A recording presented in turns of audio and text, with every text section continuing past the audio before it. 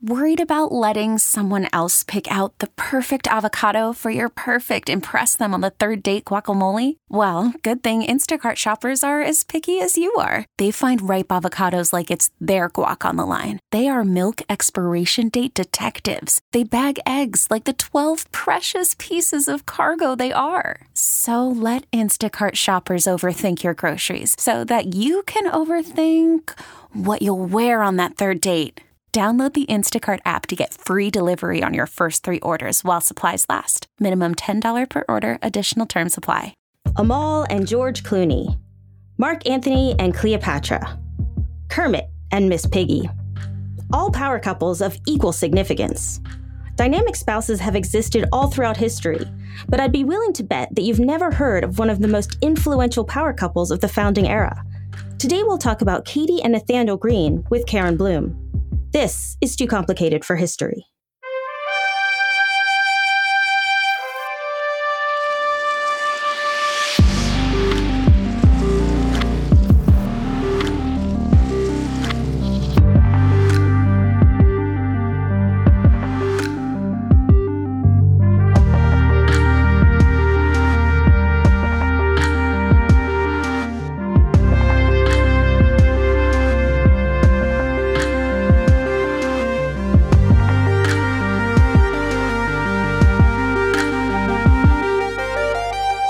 With us, Carin Bloom.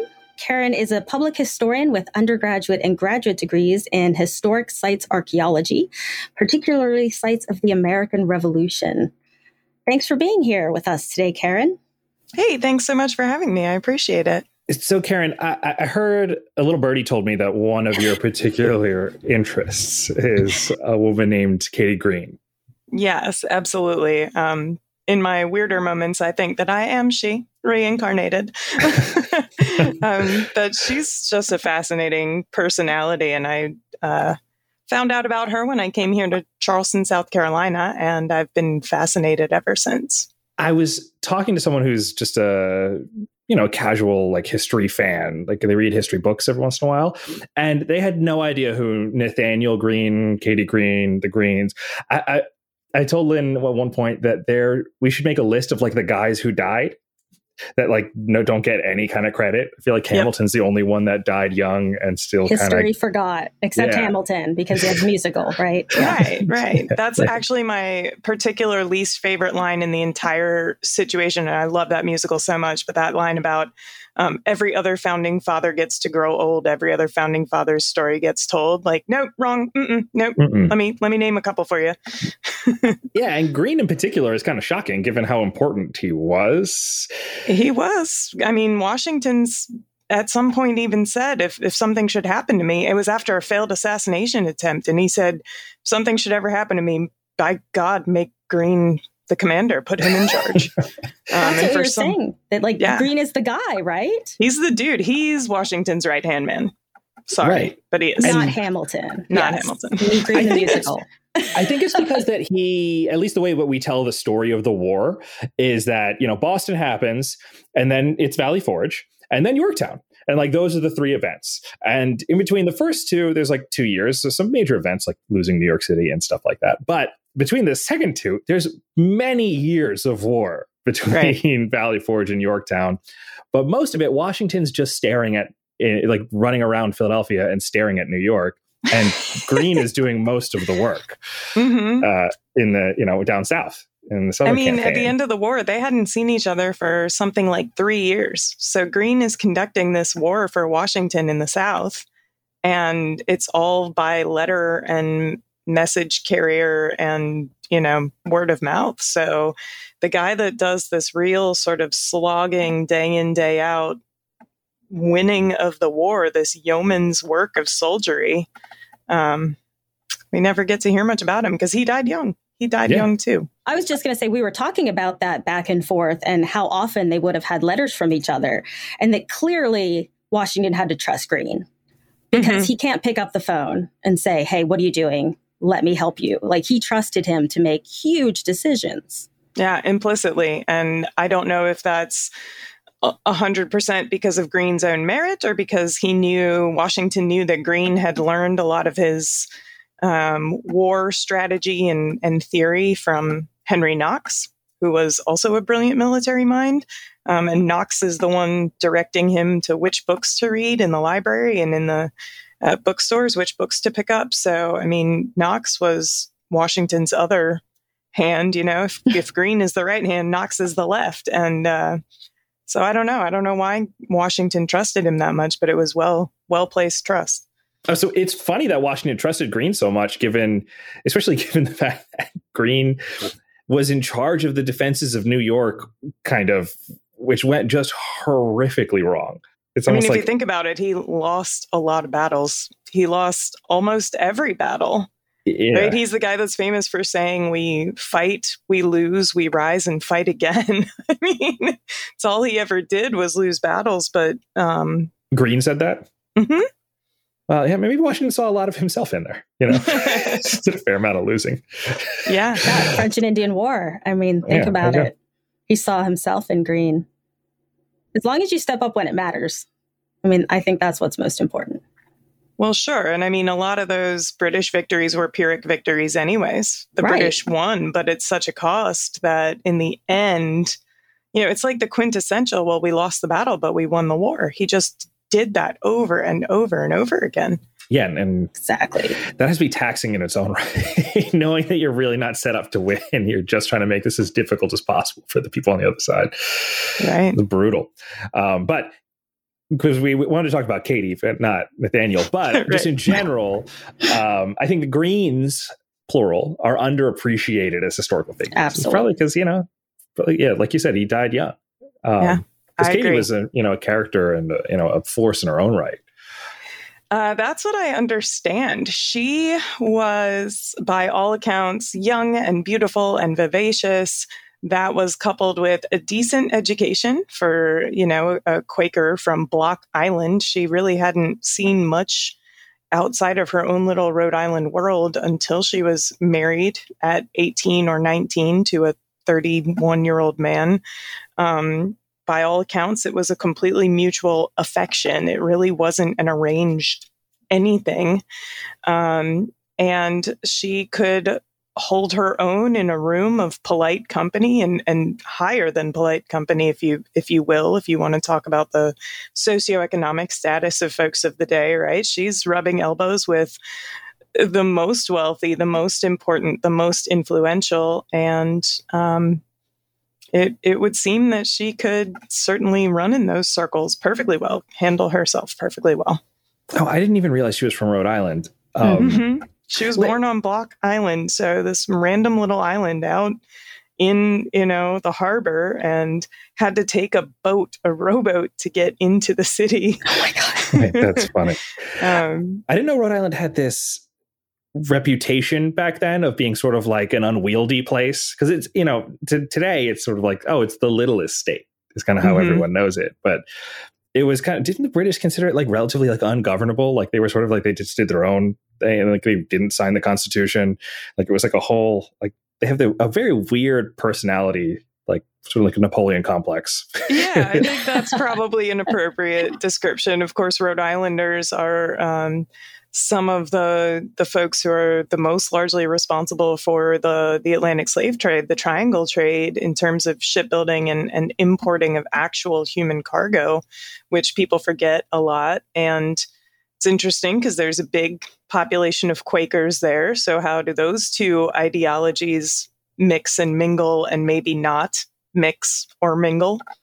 And just, it's a complex place for being so small.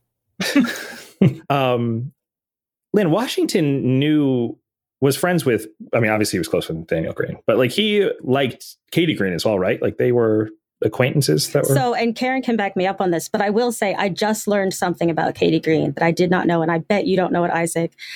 Their first two children are named George Washington Greene and Martha Washington Greene. Yeah. Really? They waited until their fourth child, their second son, to name a Nathaniel Jr. Nat was their fourth kid. George Washington was the namesake before Nathaniel was. And it was early on, wasn't it? It was like 70. When the first child was born, I feel like it was... It was early. It was 70. 7 or Right. 6. So something. they were I don't know. friends I'll find out. before the war. Well, they were. I mean, the Washingtons really took the Greenes under their wing as sort of surrogate children, truly, because Katie was an orphan. She was raised by her aunt and uncle, and Nathaniel was read out of Quaker meeting. So he watched a military parade in Rhode Island, and that was enough for the Quaker community to say, you know what, that doesn't hold to our ideals of Quaker pacifism, you're out. Really? Wow, that's harsh. Oh, yeah. And people, because they're gossips and they're harsh, they blamed Katie because she didn't have a particularly religious upbringing, because her aunt was the eccentric aunt that was in love with Ben Franklin and he was in love with her. And that's a whole other, I'll come back to tell you that story. Yeah, that's a whole nother episode. Yeah. And so Katie's raised by this eccentric aunt who cares more about her academic education than about her sewing and needlework. And so when Nathaniel gets read out of meeting and excommunicated from the Quaker community, everybody pointed the finger at her. And it was the very first of a ton of scandals that they just pinned right on her with no cause. Wow. Lynn, when you said that they named, or when you started talking about what they named their kids, I said George. Yeah. I thought you were going to say that they were like George Foreman and named all of their kids George. George 1, George 2, George 3. Georgina, George. All of George Foreman's children, boys and girls, are all named George. I had no idea. That's interesting. After George Washington, of course. Of course. I mean, yeah. Of course. That really is how they, isn't every how George high esteem they held them in. That's pretty incredible. Literally, he came before, Nathaniel Jr. That's wild. That's I did not realize that. So when I learned that, I was rather taken aback. So they were close. They were a little close. And another thing I've learned about them through my work on Martha Washington, and you can verify whether this is accurate, that Martha didn't like to dance. That I know. But apparently Katie Greene loved to dance, and George loved to dance with her. Yep. And apparently she was a very beautiful dancer. Yeah, there was talk, and I don't know the specific reference, but somebody wrote a letter talking about the general, His Excellency General Washington and Mrs. Greene dancing at Valley Forge for 3 hours without sitting down. And when I interpret that, just to make it a fun little story, I mentioned to folks that His Excellence the General is a lovely dancer and that we danced for 3 hours straight. And if you should ask the General about that and he tells you that I'm the one who sat down first, I should tell you that he is either very forgetful or quite a liar. That I most certainly was not the one to sit for refreshment first. But that's true. Martha, just sort of looked on as a lovely matron figure. And Nathaniel didn't like to dance either. He would always dance the first dance with her because that's what was polite. Mm-hmm. But he had a limp from a childhood injury. Oh. It caused him to not be elected a captain in his local militia, the Kentish Guards. They said, his unit said that it would be an embarrassment to have a captain with a limp, and they chose not to elect him for a promotion. And he's the only person in the history of the United States Army still to this day that went from the rank of private, he was a private in the Kentish Guards in the militia, to the rank of general without running up the ranks in between. And it was because of that damn limp. Well, I hope the head of the militia who rejected him was still alive when he became the general. Right? Well, yeah, it was only a couple years later. But because of that limp, he was really self-conscious for truly the rest of his life. And one of the things it prevented him from doing was dancing, in his estimation. So he was perfectly happy, from what I understand, to just hand her right off to the general and watch them dance. To clarify for the presentist people in the audience, dancing isn't they weren't bumping and grinding. That's not what was. Right. Yeah, it's not for it's anyone. Fancy walking. Yeah, for anyone picturing something a little bit more risque, it wasn't like pulling an Akon down in the Bahamas or something like that. It's choreographed, right? It's kind of like square dancing. I feel like. There's some parts of that's what it reminds me of when I've done the 18th century dancing.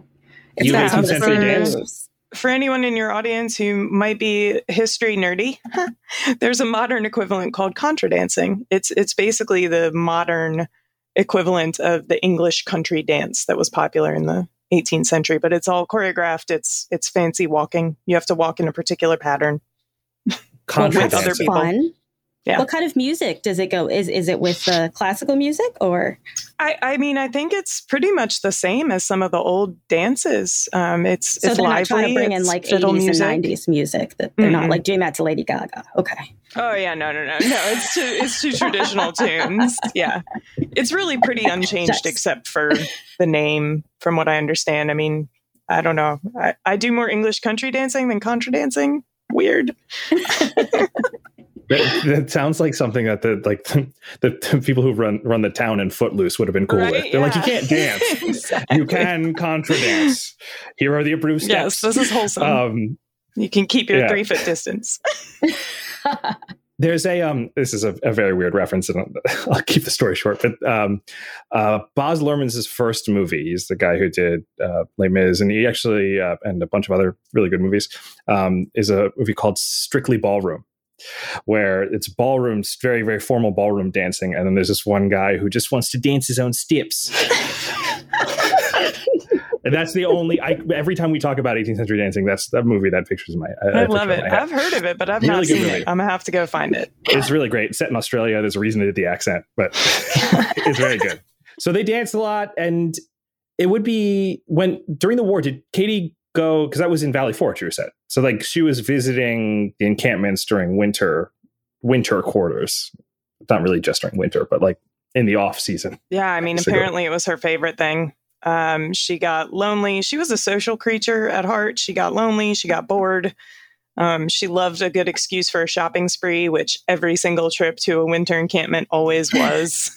The poor woman was always in a different stage of pregnancy. So I feel like she can get away with it, justifying a new shopping spree, a new wardrobe, because it's like, well, I'm like only a little bit pregnant right now, or, oh, I'm really pregnant.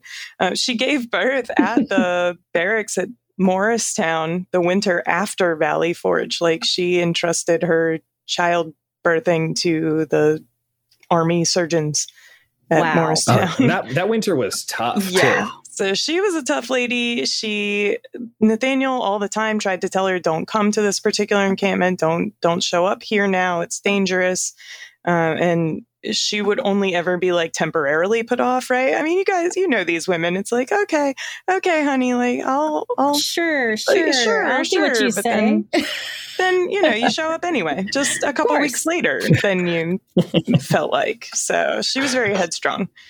And I have to imagine he was happy that she showed up. I mean, just reading with George and Martha, how other generals would say he's in such a better mood now that Martha's here. I mean, I have to imagine it's like that with Katie. Yeah, absolutely. We have similar letters from guys here in South Carolina saying that, it's like he aged backwards 5 or 10 years since she's been here. He's all smiles again. His complexion is better. He's not as tired. He's not as harried. She is the light in his life, which is really cool to hear about. And, a lot of them burn their letters. I think that happened a lot with the Greenes too. But the ones that survive are really tender and really a little bit more, I think, I don't know. I mean, wouldn't you find that they're a little bit more, I guess, is explicit is the word I want to say, but not in that scandalous way. They're direct. They aren't, they don't hide their meaning. If they love somebody, if they care about them with deep affection, that's exactly what they say. Right. The language is a little bit different because it's 18th century language, but they don't hedge their bets and hide their feelings. There's no time for that. I mean, and I love that about them. And it's a historian's dream to not have to try to figure out, who they're speaking the implicit about. Meaning of something. Which we often have to do with, George Washington. So it's nice that they're more forthright. So they were obviously really close, but then, he doesn't live very long. I mean, to put it bluntly. So what were the circumstances surrounding that? Just for those who don't know, around his death and her. So after the war, they were land rich and cash poor because, how do I do this quickly? Let's see. Nathaniel was the quartermaster general of the army. around the time of Valley Forge, before he took command in the South. And during that time, he was spending his own money because Congress couldn't get it together to actually fund an army or a war. Some things, I'm telling you, history is just not that different from the present. True. It's just not. We think that it's so far away, and it's not. No. The past is not a foreign country. That's one of my least favorite expressions. No. It is not. And so then he gets command of the Southern Army. He was supposed to go and be commander over the fort at West Point, and that got rerouted immediately because there was such a terrible situation going on in the South. So he rides to the South. And even though he's not the quartermaster general anymore, even though he is actually in charge of the army now in the South, he finds the same supply problems. So he does the same thing. He pitches in his own fortune to supply the army because they're hanging on by a thread. They're mutinous. They're leaving. They're sick. They're dying. It is bad news bears all over the South. So he puts up his own money to try and supply them. And it's a much worse situation now because he already went nearly destitute several years ago at Valley Forge. So it's just compounding issues. So by the time the war is over, he doesn't have any money. And he owes a lot of creditors, specifically in the city of Charleston, and they are banging down the door. So they can't go back and live in Rhode Island. The house passes to his brother. I don't know what's going on with their businesses there, but he ends up in the South going, all right, I got to make a go at being a rice planter or else I'm never going to pay off these debts. I'm screwed. And what does a Rhode Island Quaker, merchant and blacksmith or, iron forger know about rice planting? Right. Absolutely nothing. So they make a go of it at Mulberry Plantation, and the circumstances of his death are totally weird. He went and visited a friend of theirs, a different plantation nearby in Georgia. So their plantation, Mulberry Grove, is outside of Savannah, Georgia, right next door to Mad Anthony Wayne, who is delighted because Anthony Wayne is perpetually in love with Katie Greene. Who wouldn't be? The guy is not in love with his wife. He's in love with Katie Greene. There's 5 people in line for Katie. So I don't think there were very many sad people when Nathaniel died at the age of 44. Anthony Wayne was one of them. He said, he sat vigil for Nathaniel Greene and said, I have seen a great and good man die. But anyway, so in June, Nathaniel Greene is visiting a friend's rice plantation, and they go walking out onto the rice fields to see how everything is going at the neighbors. And he remarks on what a hot day it was, and he didn't have a hat. Well, on the way home, he develops a headache in the carriage, and the headache never goes away. It only gets worse and worse. She calls a doctor. He does some bloodletting. Super effective. The headache gets worse. She calls a different doctor. He lets even more blood. And by the 19th of June, Nathaniel is dead at the age of 44 of sunstroke, basically. Good heavens. It's an epically tragic and mundane way for such an important guy to go, isn't it? It's this huge hero, this war hero who put his own money on the line to help create this nation. Yeah, and his life and the lives of so many men. And it's he was taken out by the sun. Damn. Oh, man, that's brutal. Heartbreaking. It is. I mean, it just goes to show you, they're like, oh, you have a headache. Let's just drain you of your vital fluids. Blood, yeah. I mean, Humeric theory, man, it's incredible that lasted as long as it did. Right. But instead of, sucking his blood out, they should have pumped water in. But they didn't. I mean, they didn't. They did their best with what they knew. I mean, 200 years from now, they'll be like, you guys did what?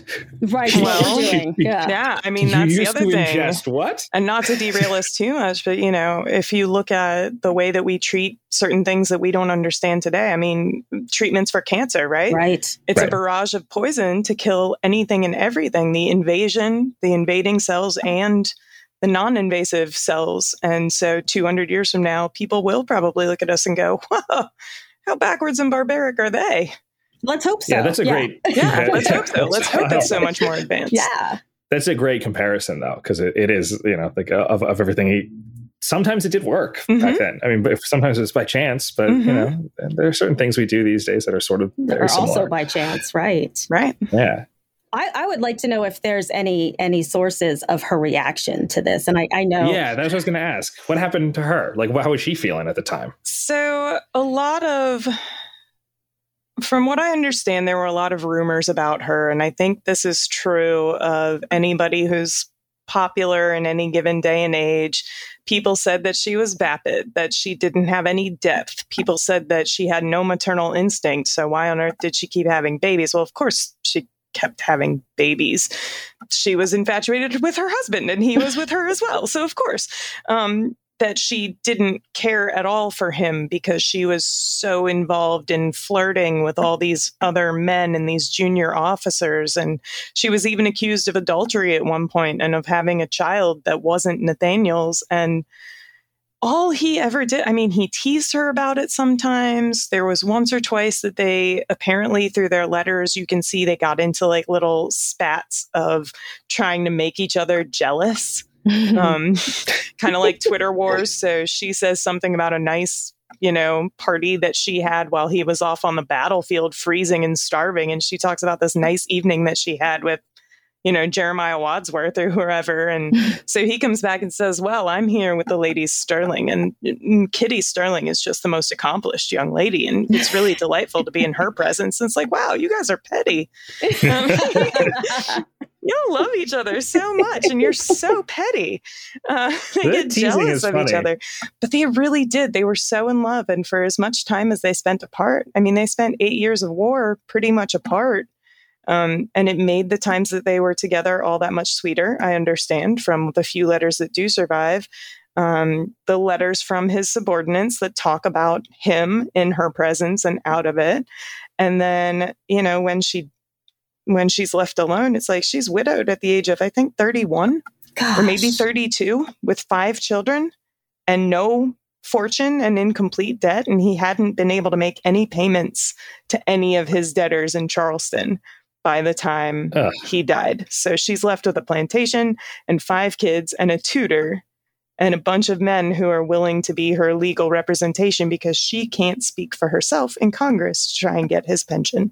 So, she has to take care of the family. She has to take care of the plantation, but she can't legally do anything to really do that. Right.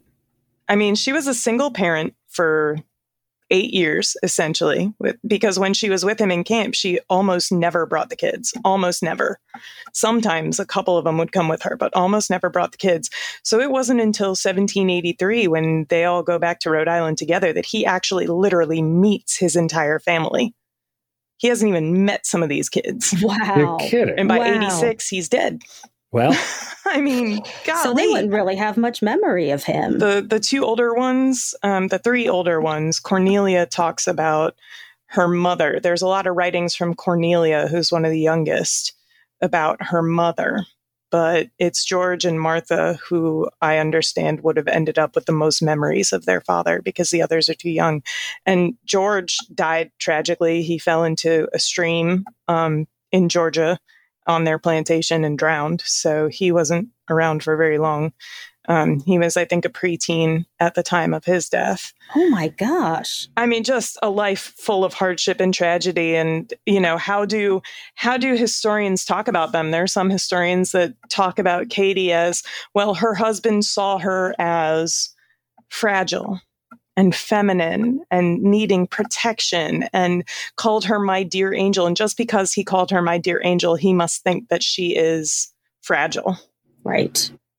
And it's like, these are women historians during the rise of women's history as a discipline that are saying this. And it's like, no, man, she was made of much sterner stuff than that. I think any woman who had children in that time period, they were all strong women. Mm-hmm. I mean, they didn't have what we have today. No. They raised children. They took care of plantations that, when their husbands were away. She was a businesswoman. She was a teacher. She was a mother. She was a housekeeper. And they did end up being slave owners, too. Mm-hmm. I mean, this lady who's raised with Quaker ideals, if not the religious proclivity, Quaker ideals, but in Rhode Island, a massive trading of human cargo state. or colony at the time, ends up in Georgia, required to have a rice plantation or be completely, literally destitute. Mm-hmm. And that's what she chooses for herself. And so she chooses, and they choose together, all right, we're going to make a go of this rice planting. And that comes with overseers, and that comes with enslaved humans. And how did they even reconcile that? Right. It's incredible to think of. And then after he's gone, she's got a tutor. She's got a kid who's 10 years younger than her, who's tutoring her children. His name is Phineas Miller. And he's madly in love with her. And just, I mean, of course. It's like, yeah. He's a man. But it's crazy. It's like, Real Housewives has been done before, bro. Like, why is this not an HBO miniseries? Is what I'd like to know. John Adams, my foot. That stuff is great. That's important. But let's get the Greenes on here. That would be awesome. Yeah, it's like there's something about Katie. Yeah, there's something to see. There you go. There's something about Katie. Yeah. I like it. Yeah, I don't know if you could do an 18th century spoof of that movie and that many people would like, because the only people that were going to go see it are history nerds, and they'd be like, oh my God. Yeah. So sorry for the interruption, but we're going to take a brief break now for a word from our sponsors. Selling a little or a lot? Shopify helps you do your thing, however you cha-ching. Shopify is the global commerce platform that helps you sell at every stage of your business. From the launch your online shop stage, to the first real-life store stage, all the way to the did we just hit 1 million orders stage. Shopify's here to help you grow. Whether you're selling scented soap or offering outdoor outfits, Shopify helps you sell everywhere. From their all-in-one e-commerce platform to their in-person POS system, wherever and whatever you're selling, Shopify's got you covered. Shopify helps you turn browsers into buyers with the internet's best converting checkout. 15% better on average compared to other leading commerce platforms. And sell more with less effort thanks to Shopify Magic, your AI-powered all-star. Shopify powers 10% of all e-commerce in the US. And Shopify is the global force behind Allbirds, Rothy's, and Brooklinen, and millions of other entrepreneurs of every size across 175 countries. Plus, Shopify's award-winning 24/7 help is there to support your success every step of the way. Because businesses that grow, grow with Shopify. Sign up for a $1 per month trial period at shopify.com/Odyssey Podcast, all lowercase. Go to shopify.com/Odyssey Podcast now to grow your business, no matter what stage you're in. Shopify.com/Odyssey Podcast. The Angie's List you know and trust is now Angie, and we're so much more than just a list. We still connect you with top local pros and show you ratings and reviews, but now we also let you compare upfront prices on hundreds of projects and book a service instantly. We can even handle the rest of your project from start to finish. So remember, Angie's List is now Angie, and we're here to get your job done right.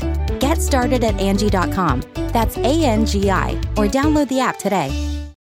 When you need mealtime inspiration, it's worth shopping Kroger, where you'll find over 30,000 mouth-watering choices that excite your inner foodie. And no matter what tasty choice you make, you'll enjoy our everyday low prices, plus extra ways to save, like digital coupons worth over $600 each week. You can also save up to $1 off per gallon at the pump with fuel points. More savings and more inspiring flavors make shopping Kroger worth it every time. Kroger, fresh for everyone. Fuel restrictions apply.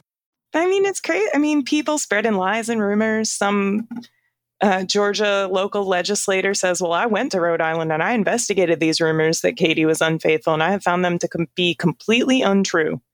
She is a woman of sound mind and virtue. Yeah, she likes to flirt, but she keeps it within the bounds of everything that is reasonable and proper. He just defended her to the last, that she's smart, that she's loving. That's where we get that understanding that she was maternal and she was loving. It's because this, guy that she met in Georgia, his name was Briggs, went to the trouble to investigate these rumors because he cared for her reputation for some weird reason. He was one of the few that wasn't in love with her. Figures. He obviously cared about her, though, perhaps more as like a sister kind of figure. Yeah. Yeah. And I mean, what an incredible person don't we all know at least one person like this? When they walk into a room, you notice. It's not like the room stops. It's none of that romantic Hollywood stuff, but you notice that they're there. Right. I have a funny story about that particular right? thing. Like they've never met a stranger. They easily make friends. Yep. They're smart. They look like they've got it all together. And you know they mustn't, but boy, they play it off well. And right? people notice when they're there and they notice when they're not. People noticed when Katie was absent. Right. Let that be said of all of us, that you notice when you're gone, when you're not there. It's incredible. I mean, you know people like that? Well, there's a very particular moment that I have a very vivid memory. So I used to work in theater. I used to be a playwright in another life. And I was working at this theater in the West Village in New York. And I was taking tickets that day because one of the people didn't show up at the door of the theater. And Jesse Eisenberg's play was the one that was on. Awesome. And this was right around the time of Spider-Man with Andrew Garfield and stuff. And they were both in that. And he was playing, it was right after The Social Network. So that's why they would have known each other. So I'm taking tickets and then in walks Emma Stone. Oh. And I legitimately, so like I've seen her in movies and stuff like that, but I was like, and no offense to Emma Stone, but I didn't think she was like the prettiest person in Hollywood or whatever. Yeah. And then I saw her in person and legitimately could not speak. And like everyone in the room like turned to look and see who just walked in. And I'd never been in the presence of someone like that, but there are certain people who just have like an aura about them that is like sort of magnetic. And the funniest part was after I took the tickets, Andrew Garfield walked in after her and he looks at me, he gives me a ticket and he goes, I know. And he walks right in after. That was when they were dating. That's incredible. Yeah. But yeah, it's like that. It's like, literally like as soon as someone walks into the room, everyone's attention goes to them. And they're sort of the center of attention wherever they go. Yeah. It sounds like Katie was like one of those. I think she was. I really do. Yeah, and that's explains the haters. It definitely explains the haters. Yeah, for sure. And there were plenty of them. And it was like you were either in her posse or you were mad about it. Right. Now, I have a question, because you said that it's a rice plantation. Mm-hmm. Now, the one thing that Lynn told me that we would like to touch on that's a little bit like, is it like that was important is about a machine that is invented later on, but that has nothing to do with rice. Yes. So do they end up does she diversify that plantation? And before we reveal to the audience what the big thing that we're about to talk about is, but it is important. Yeah, I don't think that it was their particular plantation that got diversified. She ended up marrying Phineas Miller. So she became Catharine Littlefield Greene Miller. And when she married the 10 years younger than her tutor, hey, Cougar, I'm telling you, I love this woman. When she married the 10 years younger than her tutor, he became stepdad and not tutor anymore. Right. Right. And one of the reasons, it actually took them quite a while to marry because she did want to settle Nathaniel's estate and she wouldn't have had any claim to his pension at all. As it is, she only got a fraction of it, but she wouldn't have had any claim to his pension at all if she had married before receiving it. So she stayed single so that she could own property and receive this pension legally. And then they got married. And so when Phineas wasn't the tutor anymore, they needed a new tutor for the kids. And the one that they hired happened also to be an inventor. So I think that he was looking into this invention and this machinery prior to coming to live at their estate. Gotcha. But Lynn, do you want to reveal to all of the people who had, I guess, middle school U.S. history who we're talking about? Because it's a recognizable name. I hope people recognize the name. But before I reveal it, I do want to say that one thing that Isaac and I were talking about earlier, and we know a lot of historians hate what ifs, but the things we were thinking of, what if Nathaniel Greene had not died? Yeah. And this would have impacted the creation of this very machine that thus impacted the entire world. And of course, we're talking about Eli Whitney and the cotton gin. That's right. And just so people understand what the cotton gin actually is, Lynn and I were trying to think of earlier today singular inventions that had great effects on a global scale. Mm-hmm. So you can pretty much toss out everything from before like 500 or 600 years ago because it wasn't possible to have a global impact before then. But in the last 500 or 600 years, there's a couple of things that had significant impact on like a worldwide basis. The printing press, the atomic bomb, the light bulb. The light bulb, yeah. I was going to say that. Like, yeah, the cotton gin, I don't know where it is on that list. It's in that conversation. Yeah, for sure. Like it is in that's the level of invention. It doesn't seem like anything to us nowadays, but what in the context of like what it did to the world is after it was invented, the Industrial Revolution in England is a textile based economy. The cotton that they were using to create those textiles came from America, being used by the cotton or being cleaned by the cotton gin. Like it was the thing that allowed that explosion of productivity to happen. And just to put it in perspective, in the 18th century, the United States and Egypt actually produced the same amount of domestic cotton and had comparable amounts of arable land. We're just talking about the colonies, not talking about the whole United States. So it's not the entire South, but just the colonial South.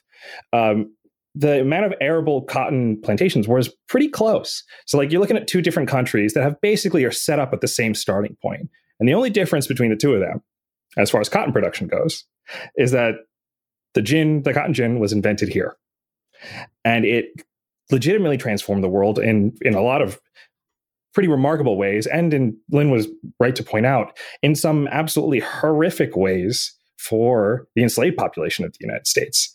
Because it turned, what was the phrase that you used, Lynn? It turned slavery from necessary evil. Right. So in the 18th century, slavery was looked at as sort of this necessary evil. So we have people who were apologizing for being slave owners. So you'll say, yes, it's horrible, but. So there's always that but. But then as we go into the 19th century, it becomes, no, it's a positive good. It's that, these people, they're like children or women at the time. They need us. They're not, they cannot do this on their own. They need us to guide them. They don't come from a civilized, they're like children. And so all of a sudden we go from slave owners, people who are owning enslaved people, from saying, well, it's a necessary evil. We know it's bad. We don't want it, but it's necessary. It's the economy. To like the conversation that Nathaniel and Katie may have had about the rice plantation. Right. We want to have this rice plantation, and there's really no other way for us to do this. Right. They know it's wrong. With their Quaker leanings, of course, they know that it's wrong, that it's not the right thing to do, but they have to choose what their own livelihood, what they're accustomed to, versus someone else's humanity. And, right. For all the good that they did, they still chose. Yeah. And the cotton gin made what a lot of the founding fathers thought slavery was becoming too expensive. Like it became economically unviable in the agrarian economy of the colonial, like just post-revolution Americas. Like it was a drain. It was too expensive. That's why Washington was trying to get rid of it, or one of the reasons why Washington was trying to get rid of it, of the institution, and not owns being an enslaver anymore. But the cotton gin completely changed all that. It made it incredibly profitable to own people. And horrific. It was a really dangerous instrument. It increased production of cotton exponentially. It increased the amount of quota that an enslaved person could fill exponentially. And it was dangerous. A lot of injury, a lot of death associated with this machine. And for the longest, people have said that, Eli Whitney invented it alone, but there's some suggestion that that's not the case. Yeah. And we took the time just to explain how important the cotton gin is, right. just to say that any involvement by anyone around the creation of this thing is of incredible historical importance. Right. Because it is, one of the metaphors I like to use about history is that, the Greek idea of like the loom of fate, like the threads that sort of like your lives, whatever. So imagine like history is like a big loom, and then there's these threads going everywhere, and sometimes they interact and intersect. But every once in a while, something happens where both ends of the loom are grabbed and twisted, so that every thread is now touching from this single event. And the invention of the cotton gin because everything after that is affected by it, is one of those things. So if, Katie Greene having Eli Whitney in her home as a tutor, and, he's inventing on the side. Yeah. And we'll talk a little bit more about that, but that's why it's important to at least examine what her potential interactions with and involvement with it were. Right. And I've been really excited to talk to you about this because I've been trying to read everything I can find and no one agrees.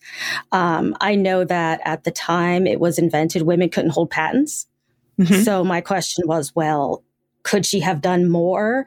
But because she couldn't hold patents, it was just in Eli Whitney's name and she fell off. Was it just financial? No one can seem to agree. And I feel like you have become Katie Greene and you know her better than probably anyone else. And so I would love your perspective on, what was her role in the cotton gin? Yeah, I mean, I can't say for sure. She was a clever woman. So there is a book written in 1933, and I was just looking through it to make sure that I could find the publication date. And it is called Mothers and Daughters of Invention, Notes for a Revised History of Technology. Oh. And it references Katie heavily. It's a thick book, but it references Katie it was published in heavily. 33? And that's crazy. Remember that the author is Autumn Stanley, so it's a female author, mm-hmm. and she's writing in the 1930s. So even she is constrained by gender roles and norms. And so her perspective on Katie and how she justifies some of this, I think, reflects 1930s mm-hmm. sort of worldwide gender norms, Western world gender norms as well. And I think it's pretty much agreed upon that Katie helps to finance this invention because she's trying anything and everything to become solvent, right? She's still owing money. Mm. But there's some suggestion, and nobody has an original source, not even Autumn Stanley, to say that Eli Whitney was, pondering over that the machine had wooden teeth that were trying to separate the cotton from the seed, the spiky seed. Cotton boll has seeds all in it, in the actual fiber of the cotton. And previous to the invention of the cotton gin, enslaved people would have to pick those seeds out by hand. So this sped up the process, like we said, exponentially. And so there's some idea that they were just in passing conversation, and he was pondering over this and agonizing over, I can't get this thing to work. It keeps jamming up, or the wooden teeth keep breaking. And apparently she just flippantly remarks something about, well, you should use wire teeth instead of wooden ones. Huh. And sure enough, he puts wire teeth in the damn thing and it works.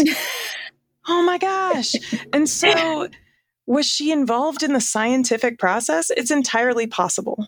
Right. When she was in Rhode Island waiting on Nathaniel and word from the general about where he was in troop movements, she never cared about politics. She never cared about war until her husband was in mortal danger. And then all of a sudden, she's talking about being in his library with the atlases, trying to determine troop movements and trying to figure out how the science of war happens. Mm-hmm. So she's clever. If she cares, it sounds like she would have been interested in applying herself to learning and suggesting. Right. So I guess it comes down to how much did she care about what Eli was working on? Mm-hmm. And how much was it just, oh, I'm sorry you're perplexed by this. Why don't you try this? Right. Get out of my hair. I'm writing a letter. My hairbrush with the wire bristles works. I was going to say, I'm brushing my hair with this wire bristled brush and you're bothering me. Try this. Get out of my face, So I don't know. I don't know how. It's a good question. She was definitely the money behind it, but whether it was a passing remark, whether she was interested in being his partner and, doing some mechanical invention, I certainly think that she would have the personality for that. But I couldn't say if she cared that much about it. The intelligence for it. Absolutely. Yeah. So if she was the financing, if she was the financing behind it, I'm trying to think of it in terms of like today, which obviously I can't apply. So if she was if I funded the invention of something, then I'm like a part owner of that. Right. Thing. And That's so how, you think that if you had an idea works. about it, you want to see it succeed. So hey, try this. Right. Yeah. As like being a benefactor or an investor in something. Yeah. Did she make any money off of it, or no? This is so perfectly in line with everything that happened in the Greenes' lives. I kid you not. The man put his prototype in a barn, and they went to Rhode Island to settle, or up to the Northeast to, I don't know, get visiting or settle more estate matters or do something legal or I don't know what, before he filed a patent.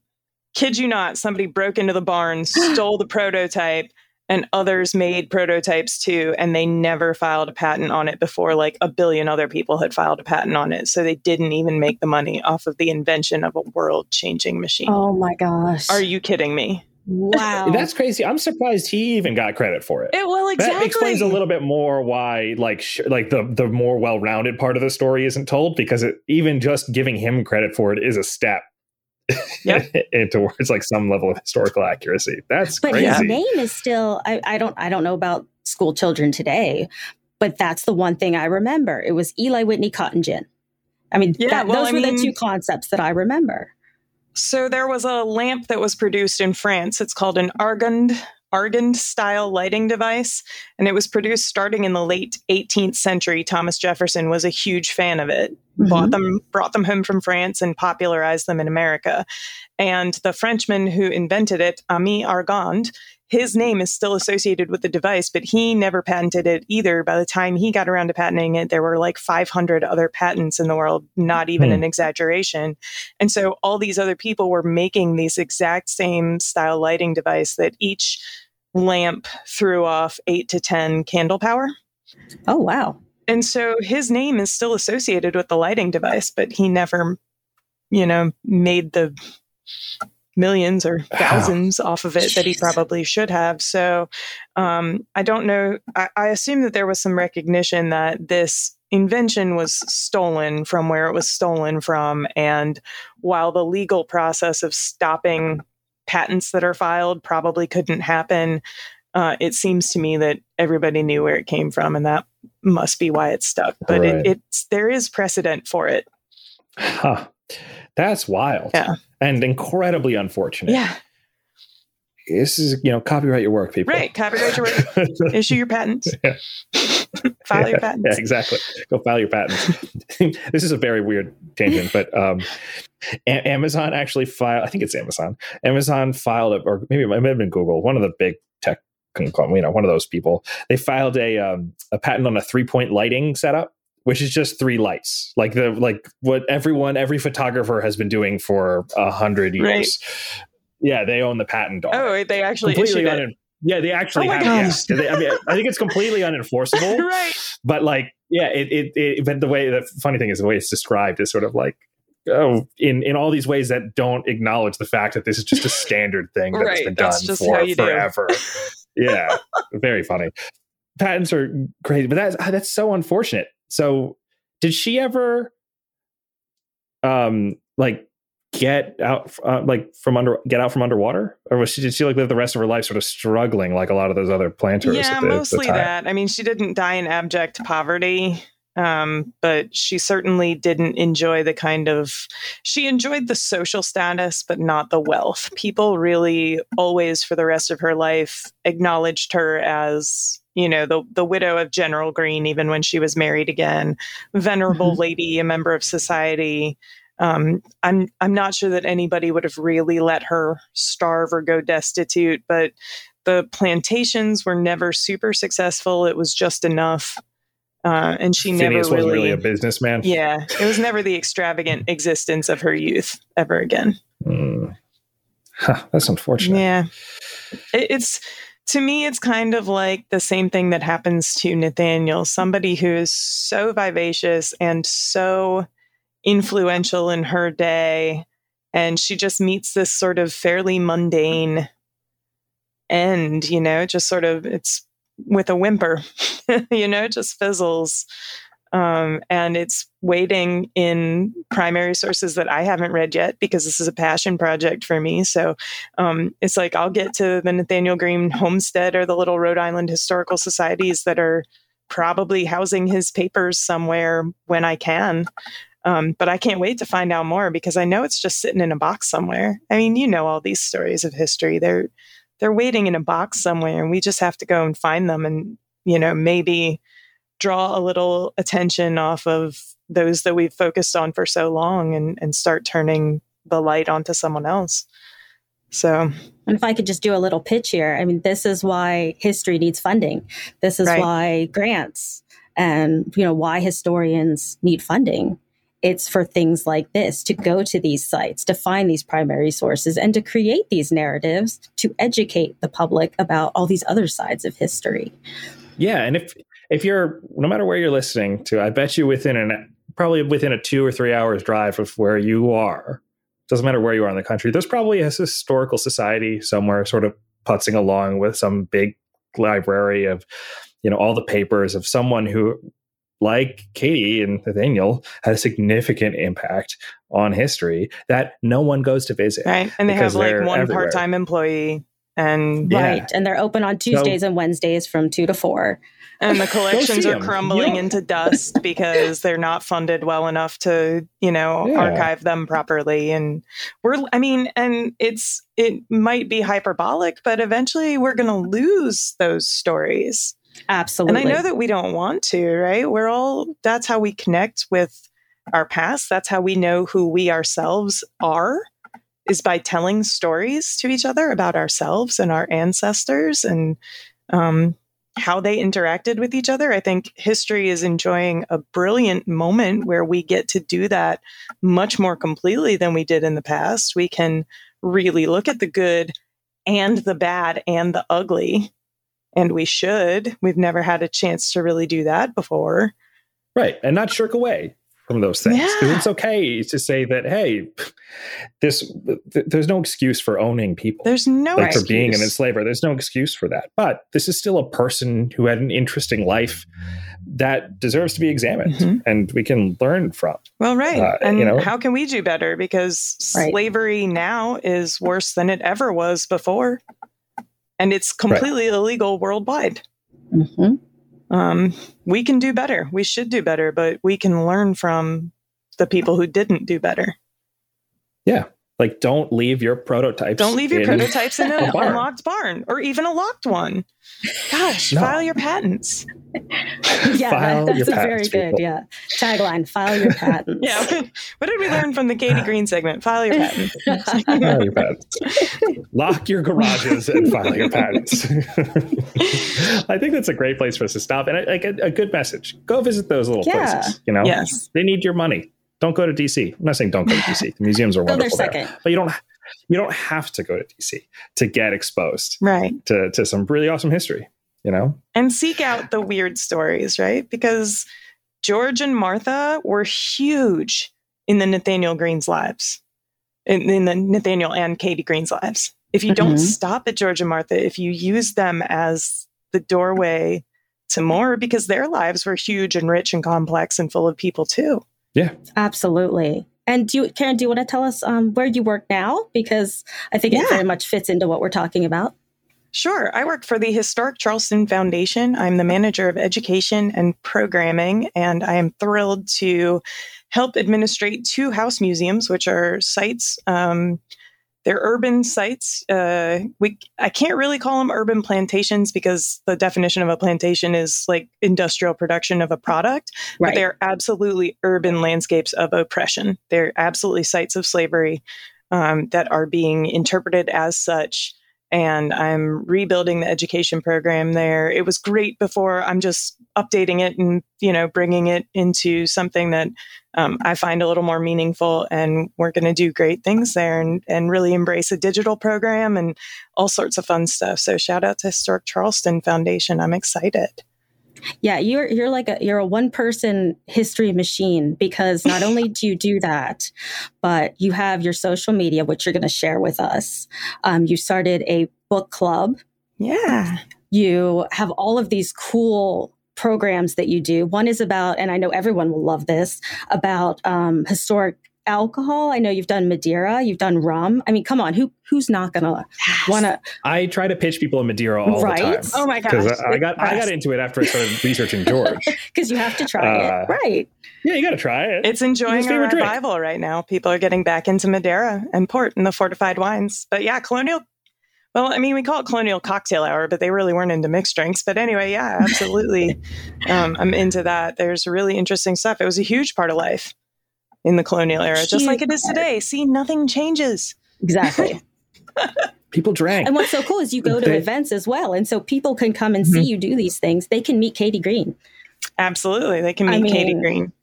Katie Greene can come to their school or to their, program. And that's my favorite. I love doing that, going and hanging out with kids as Katie Greene. Oh my gosh.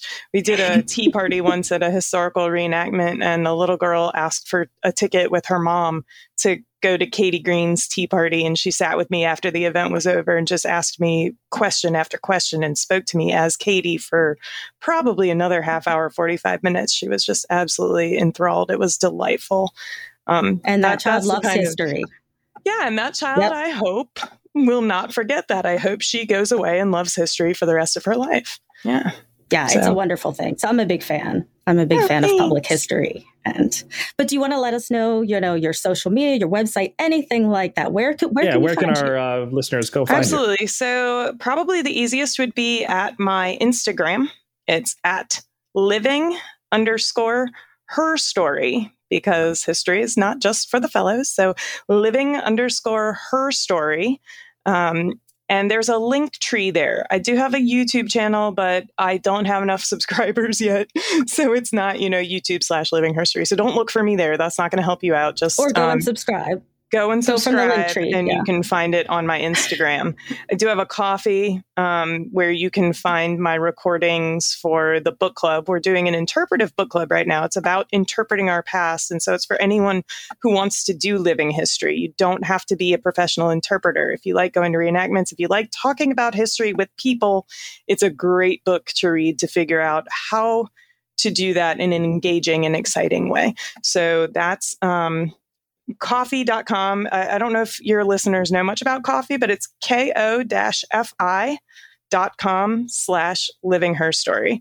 And you can go and check out my videos there. It's a site that's kind of like Patreon, but I'm not interested in doing subscription levels. So everything I'm ever going to put on there is free. Great. People can send me a donation if they want to, but there's never going to be content that's behind a paywall. That's not what I'm here for.